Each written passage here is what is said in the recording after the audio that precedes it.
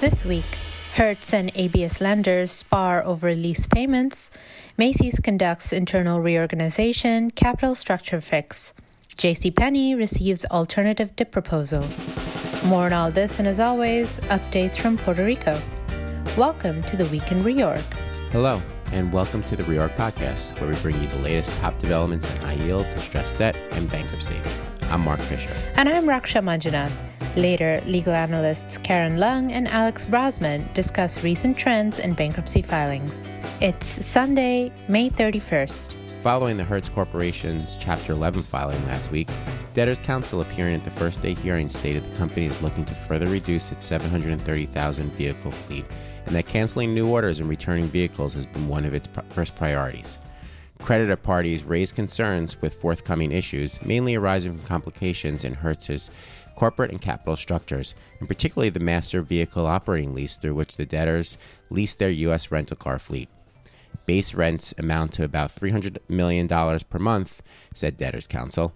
In addition, Hertz's operating subsidiaries are subject to financing charges and depreciation true-ups based on resale values in the used car market, which has significantly weakened.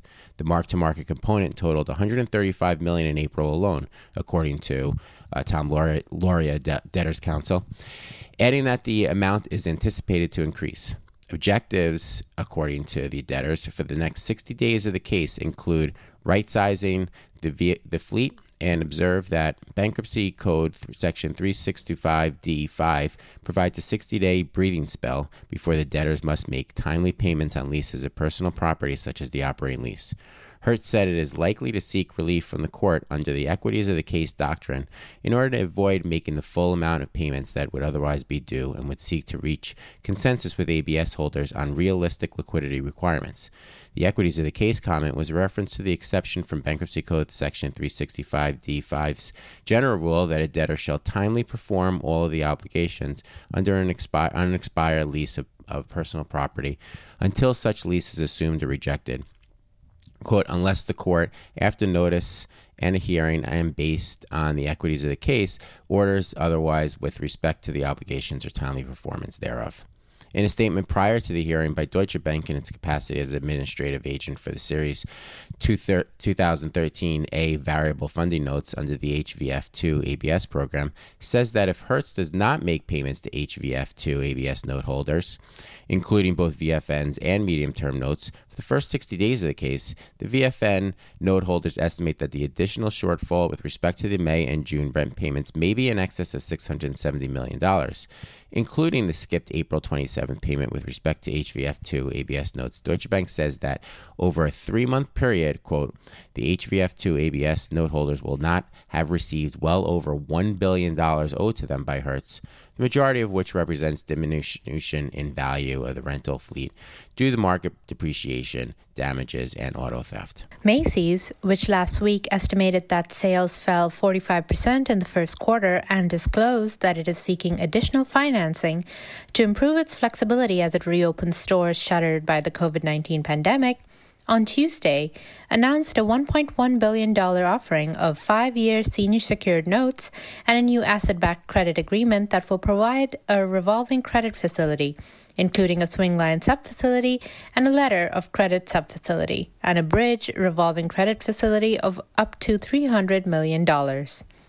Macy's anticipates that it will have approximately $3 billion of revolving credit commitments, taking into account commitments under the ABL credit facility and the revised availability under the revolver. The revolving ABL facility is expected to have an accordion feature that will enable the ABL borrower to request increases in the size of facility up to an additional aggregate principal amount of $750 million. The facility will be secured on a first priority basis by all assets of the ABL borrower, including all such inventory and the proceeds thereof and the common equity of the ABL borrower, and will pay interest at LIBOR plus 2.25% to 3%. The senior secured notes offering was upsized by $1.3 billion and priced on Wednesday with a coupon of 8.375%. To facilitate the transactions, the company also announced a corporate reorganization that contemplates the formation of a new PropCo entity into which will be transferred its Fulton Street, Brooklyn, Union Square, San Francisco, and State Street, Chicago stores, 35 stores located in selected malls, and 10 distribution centers with an estimated asset value of approximately $2.2 billion. The newly formed inventory subsidiary would, prior to or concurrent with closing, purchase all presently owned existing inventory of Macy's retail holdings and certain subsidiaries and assume the liabilities of all presently owned existing and outstanding trade payables. The ABL borrower will consign all of its inventory to the operating companies for sale and will pay the operating companies a consignment commission for the sale of consigned inventory and for operating expenses incurred related to the consigned inventory, in accordance with the master agency, consignment, and servicing agreement. The company said as of May 22nd, it had greater than $1.5 billion of cash, and when combined with the new secured note offering and new expected $3 billion committed asset-based credit agreements, would result in, quote, sufficient liquidity to resolve its accrued payable obligations, which has not been renegotiated, fund operations, and retire the company's debt maturities through fiscal 2021. At a status conference on Thursday, counsel to the JCPenney debtors disclosed that an ad hoc crossholder group recently submitted an alternative DIP financing proposal, which is the subject of ongoing good faith negotiations between the ad hoc group and the debtors. According to counsel, the debtors hope that the DIP negotiations will result in a DIP provided by the entire group of first lien lenders. Counsel highlighted the ad hoc crossholder group's alternative DIP proposal, quote, came with no roll-up of the existing term loans, would provide additional incremental liquidity on the first draw, would feature a lower interest rate than the existing DIP by 100 basis points, would include no upfront or commitment fees, and would provide some limited relief on the milestones, which are all still in negotiation. The milestones under the existing DIP proposal, which is scheduled for a hearing on June 2nd, would require the debtors and the required lenders consenting first lien lenders to agree on a business plan by July 14th, which counsel described as the bullseye milestone. The milestones would also require a disclosure statement or bidding procedure motion to be filed by August 13th. A presentation slide displayed during the hearing summarized the terms under the existing DIP proposal and the ad hoc crossholder group's proposal dated May 25th. As previewed at the status conference, debtors filed a motion Thursday, also evening seeking an extension under Bankruptcy Code 365D3 of the time to pay June and July lease obligations of approximately $34 million through and including July 14th. The debtors further request to stay until July 14th any and all actions in the Chapter 11 cases seeking to lift the automatic stay, compel performance under any lease, or compel assumption or assignment of any lease. The debtors stated that they have commenced discussions with landlords regarding a COVID recovery ask, including rent abatements, among other things. The debtors are being assisted by B. Riley Real Estate, LLC, according to the filing.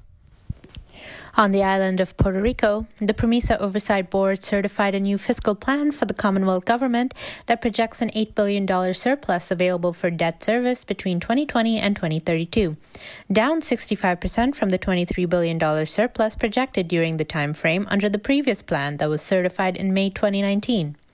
The new fiscal plan also projects that the Commonwealth government will return to budget deficits in fiscal 2032, 6 years earlier than the current fiscal plan projects, and also factors in the economic and fiscal impact of the COVID-19 pandemic and other recent events, such as an increase in Medicaid funding and slower than expected rollout of federal disaster funding.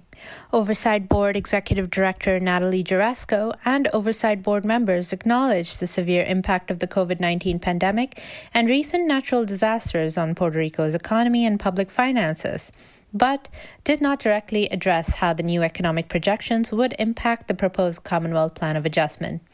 The Oversight Board officials championed the Plan of Adjustment proposal as an important milestone in Puerto Rico's efforts to exit bankruptcy and said the fiscal plan would be used to determine next steps in the process in discussions between the Oversight Board, the Commonwealth, creditors, and court-appointed members.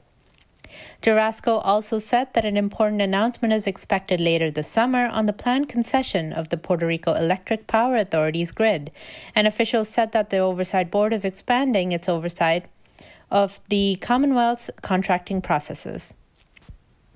During the meeting, Oversight Board members concurred that progress has been made on making the Commonwealth government more affordable and eliminating past deficit spending, but they said Commonwealth officials still lack the political will to enact sweeping reforms and fiscal adjustments that would transform government and spur economic growth. Other top stories this past week were LATAM Airlines files with $900 million DIP financing from shareholders, $1.3 billion cash on hand at filing, docket now available in New York. J.Crew obtained 60-day rent deferral as courts find effects of COVID-19 pandemic, warrant relief despite nationwide easing of restrictions, resumption of operations at hundreds of locations in near term, and Intelsat, ICF, and Vision, Luxco bondholders regroup, organize alongside Appaloosa with Paul Weiss DeSera. Now here is Jim Holloway from Houston with the week ahead. Well, thanks, Raksha. Hello, everyone. And the times sure are interesting, are they not, if I may paraphrase the poet laureate of Minnesota?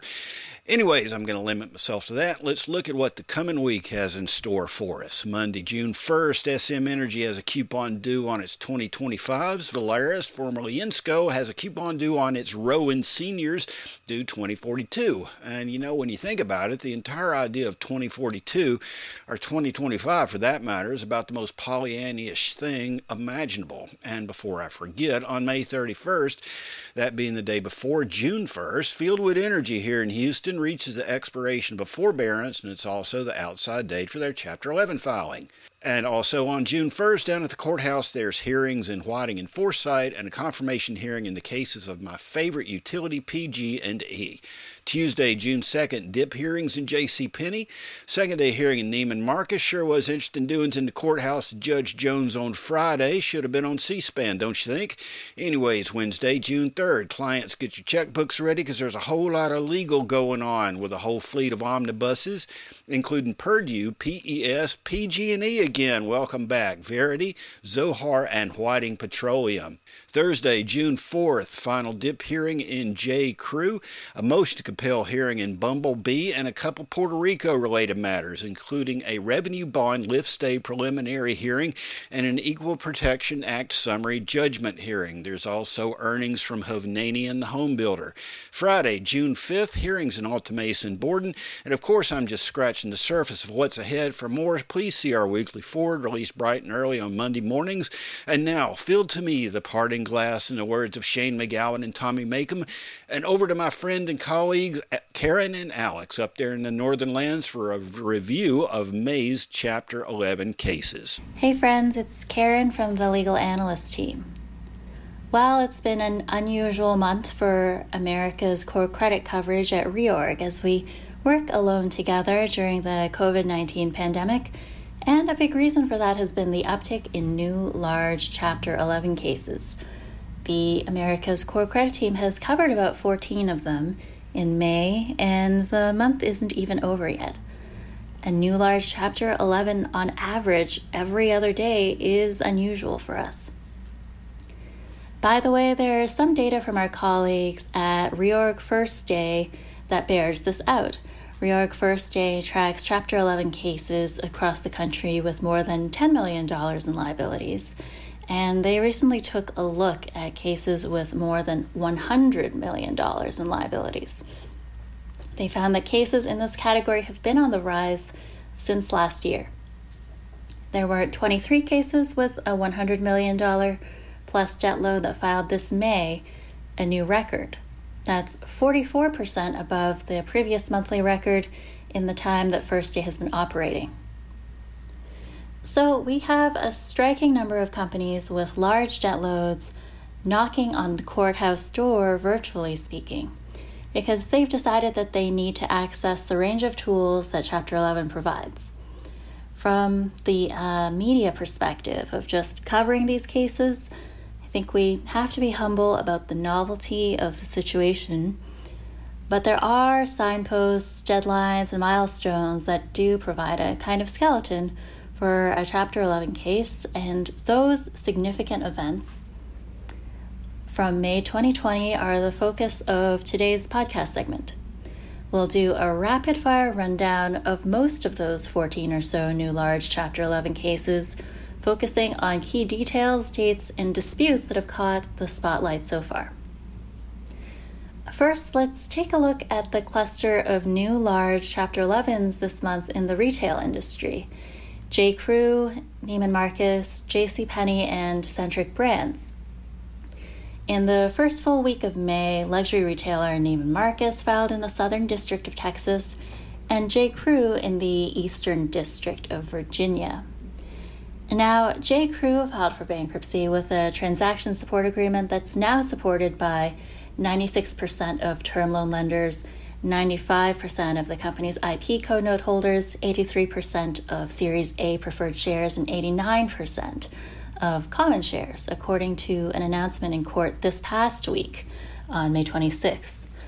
At the first-day hearing earlier in the case, Judge Keith Phillips granted the first-day motions and authorized the debtors to access $110 million on an interim basis of the $400 million DIP financing package. The judge granted the debtors DIP over the objections raised by the U.S. trustee and Eaton Vance, a pre-petition term lender that didn't participate in DIP negotiations.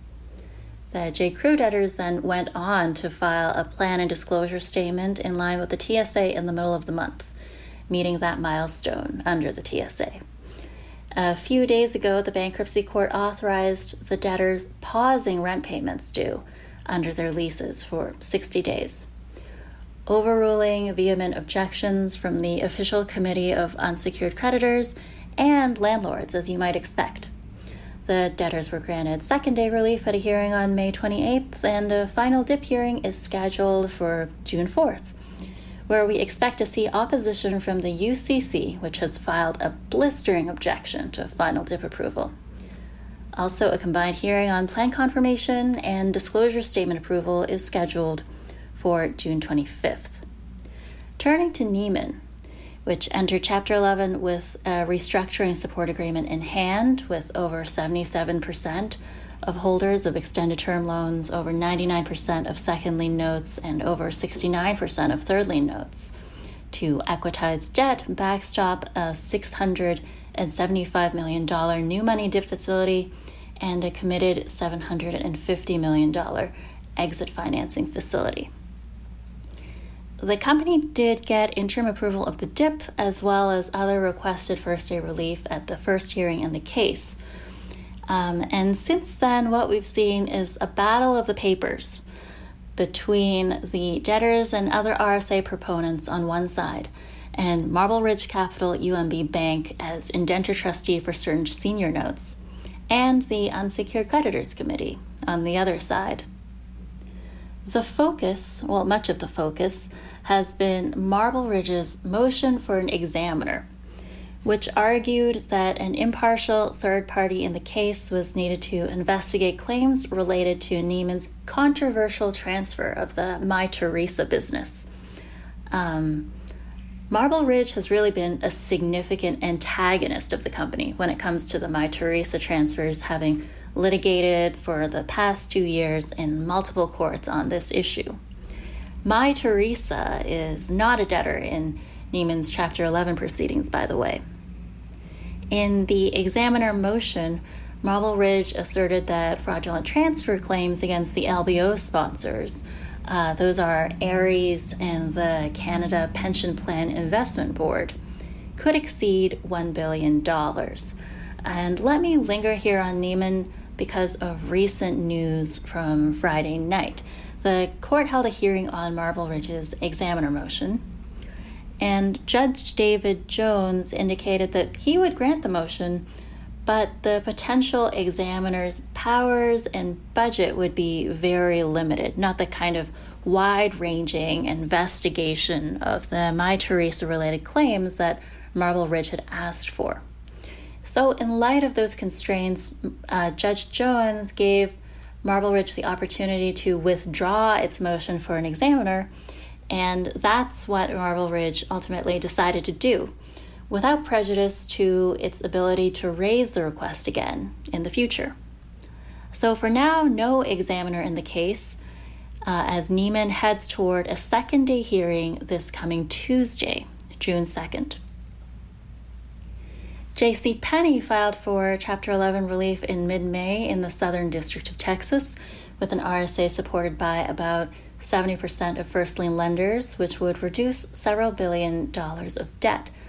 The RSA contemplates the debtors establishing what they call a financially sustainable operating company, or new JCP, as well as a real estate investment trust. JCPenney received commitments for $900 million in DIP financing from existing first lien lenders, including $450 million of new money. But there is news on this front. At a status conference on May 28th, Debtors Counsel said that an ad hoc crossholder group recently submitted an alternative DIP proposal, which is now the subject of ongoing good faith negotiations between that group and JCPenney. Debtors Counsel told the court at the hearing that the company hopes the negotiations will result in a DIP provided by the entire group of first lien lenders. At the first day hearing, which was a rare Saturday bankruptcy court hearing, thank you, Sean, for covering that hearing on a weekend, the debtors only requested and were granted consensual access to cash collateral. So at that time, they weren't requesting access to any part of the $900 million DIP. The DIP hearing is scheduled for this coming week on June 2nd. So we'll watch out for news on revisions to the DIP proposal and whether that really coalesces with a broader group of the first lien lenders. JCPenney has also asked for 3 months of rent abatement from landlords and 4 months of reduced rent starting after August. Centric Brands, a New York City-based distributor of licensed and private label kidswear, accessories, and men and women's apparel, filed petitions in the Southern District of New York. The debtors have entered an RSA contemplating the conversion of more than $700 million of funded debt into equity and emergence as a private company. Substantially all of the company's secured lenders, led by funds managed by Blackstone, Ares, and HPS, have signed the RSA, and certain pre-petition creditors have committed to providing DIP financing of up to $435 million. The Centric Brands debtors obtained the bulk of their requested first-day relief at a hearing that was really largely consensual, where Debtors Counsel said that Centric was very far along on the drafting of a plan and disclosure statement. Those plan documents were filed late in the evening on Friday, May 29th. A second-day hearing in the case is scheduled for June 9th. So in this cluster of cases, you see a lot of restructuring support agreements or transaction support agreements for certain prearranged restructuring plans, as well as a case timeline that contemplates the second-day hearings coming up pretty soon. Turning to the next constellation of cases, this time oil and gas. Ultra Petroleum filed for Chapter 11 again in the Southern District of Texas and obtained first-day relief at a consensual hearing in the middle of May. The debtors obtained $10 million of INTRIP DIP financing at that hearing. Ultra filed the cases with an RSA, plan, and disclosure statement that equitized substantially all pre-petition funded debt. That agreement has the support of holders of 100% of loans under the first lien RBL credit facility, 85% of loans under the first lien term loan, and 67% of the second lien notes. The bankruptcy court, by this point, has already approved the debtor's disclosure statement on a conditional basis and set a combined hearing on June 17th on final DS approval and plan confirmation. Judge Marvin Isger did suggest the debtors think hard about the plan's proposed death trap treatment for general unsecured claims. And this is another case where there's plenty to catch up on just from last Friday evening. Ultra has been sparring with Rockies Express Pipeline LLC over the party's gas transportation contract, which is regulated by the Federal Energy Regulatory Commission, or FERC. The debtors are now seeking to reject the agreement, and Rockies anticipated this and really acted defensively to block this by filing a petition with FERC related to the issue, even before the Chapter 11 cases began.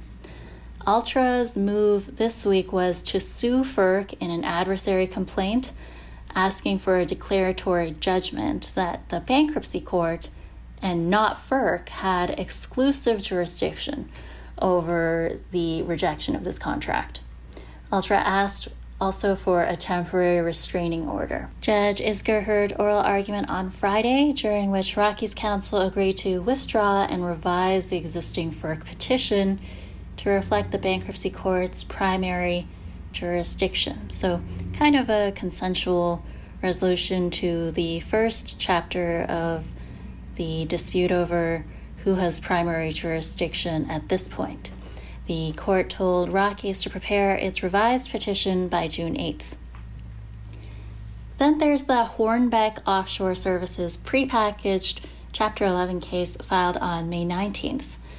Hornbeck got interim approval of a $75 million DIP facility and the use of $50 million in immediate interim funding to roll up the pre-petition ABL at the first day hearing.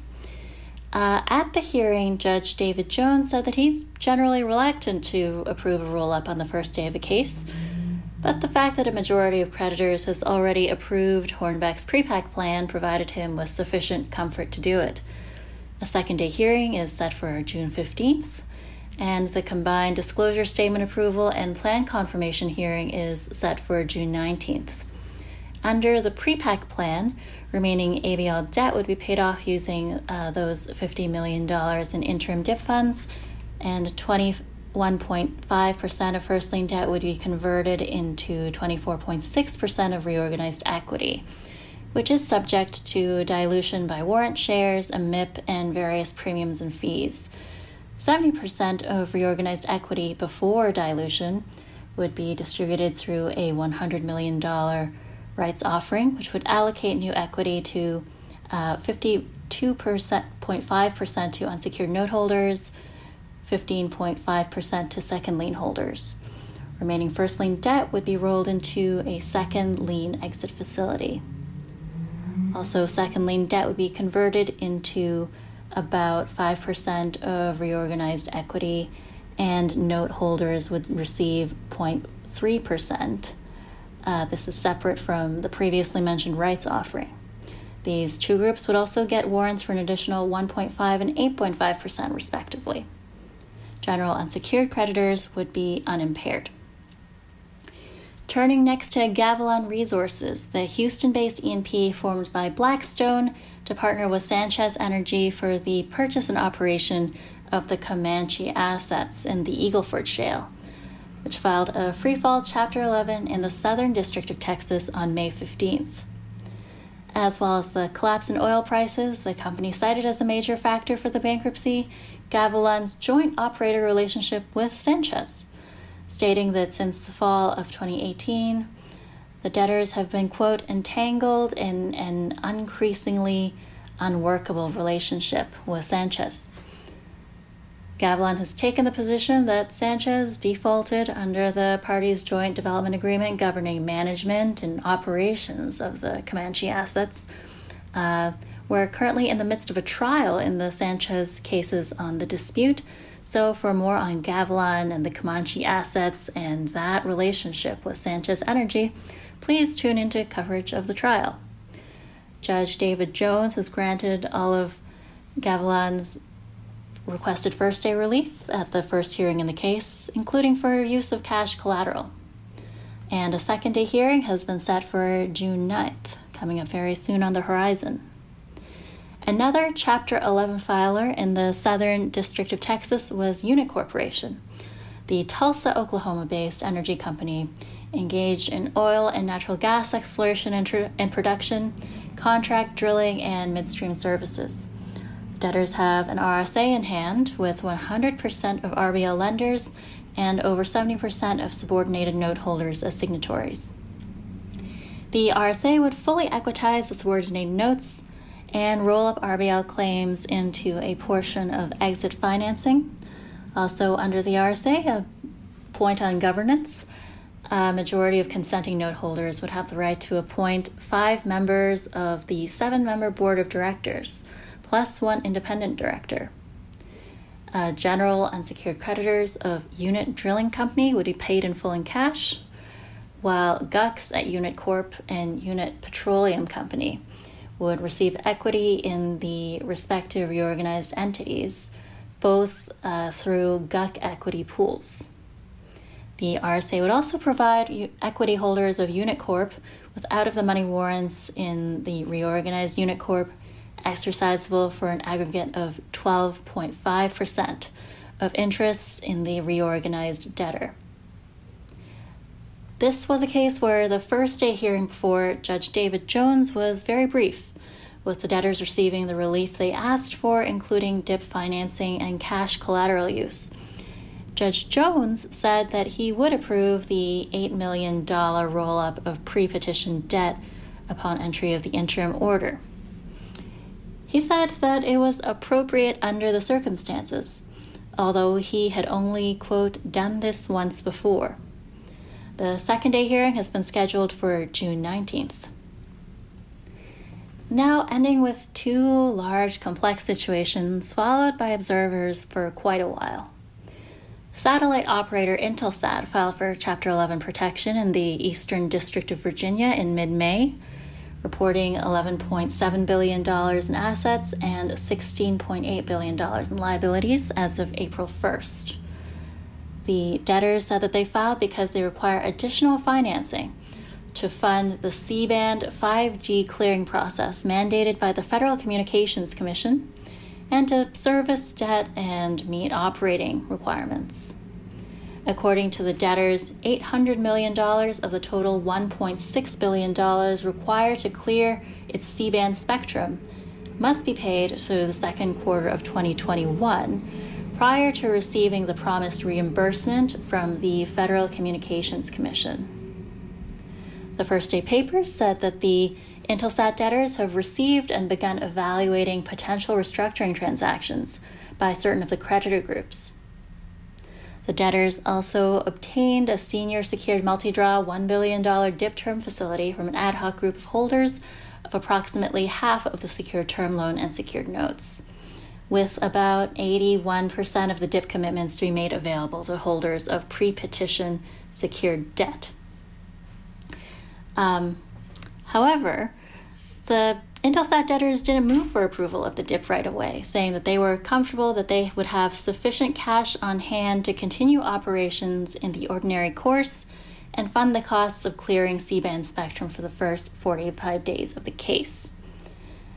The first day hearing was largely uncontested, but the numerous organized note holder and lender groups in the case did hint at potentially contentious issues ahead. These included ownership and encumbrance of the more than $4.5 billion in expected FCC spectrum relocation acceleration payments. Cyrus Capital, in particular, said that ownership of the acceleration payments by a particular debtor, such as Intelsat Jackson or one of its affiliates, and the attachment of pre-petition secured lenders' liens to that payment could be hotly contested, with debtors' counsel responding that the proposed cash collateral order really reserved everybody's rights with respect to those C-band payments. Going on to more recent news on Intelsat, it announced on May 26th that it's opted into the accelerated C-band clearing plan and filed a written commitment with the FCC. Meanwhile, there's been plenty of news about groups organizing in the case and retaining advisors. For example, Reorg reported this past week that certain Intelsat Connect Finance, Envision, and Luxembourg note holders have organized with Paul Weiss. This comes after comments by Paul Weiss at that first day hearing about potential avoidance actions relating to quote-unquote massive intercompany transactions. The group is also working with Doucera Partners as financial advisor. Also, the 7-member UCC has hired Milbank as counsel, and the independent directors at Intelsat Jackson Holdings is working with Quinn Emanuel and Alex Partners. Lastly, the car rental company Hertz and its recent Chapter 11 filing has been discussed earlier in the podcast, but we'll keep an eye on new developments before the debtors return to court for the June 25th second day hearing. Those are the highlights for most of the large Chapter 11 cases covered by our team at America's Core Credit, but we'll end with a note that the month isn't quite over yet.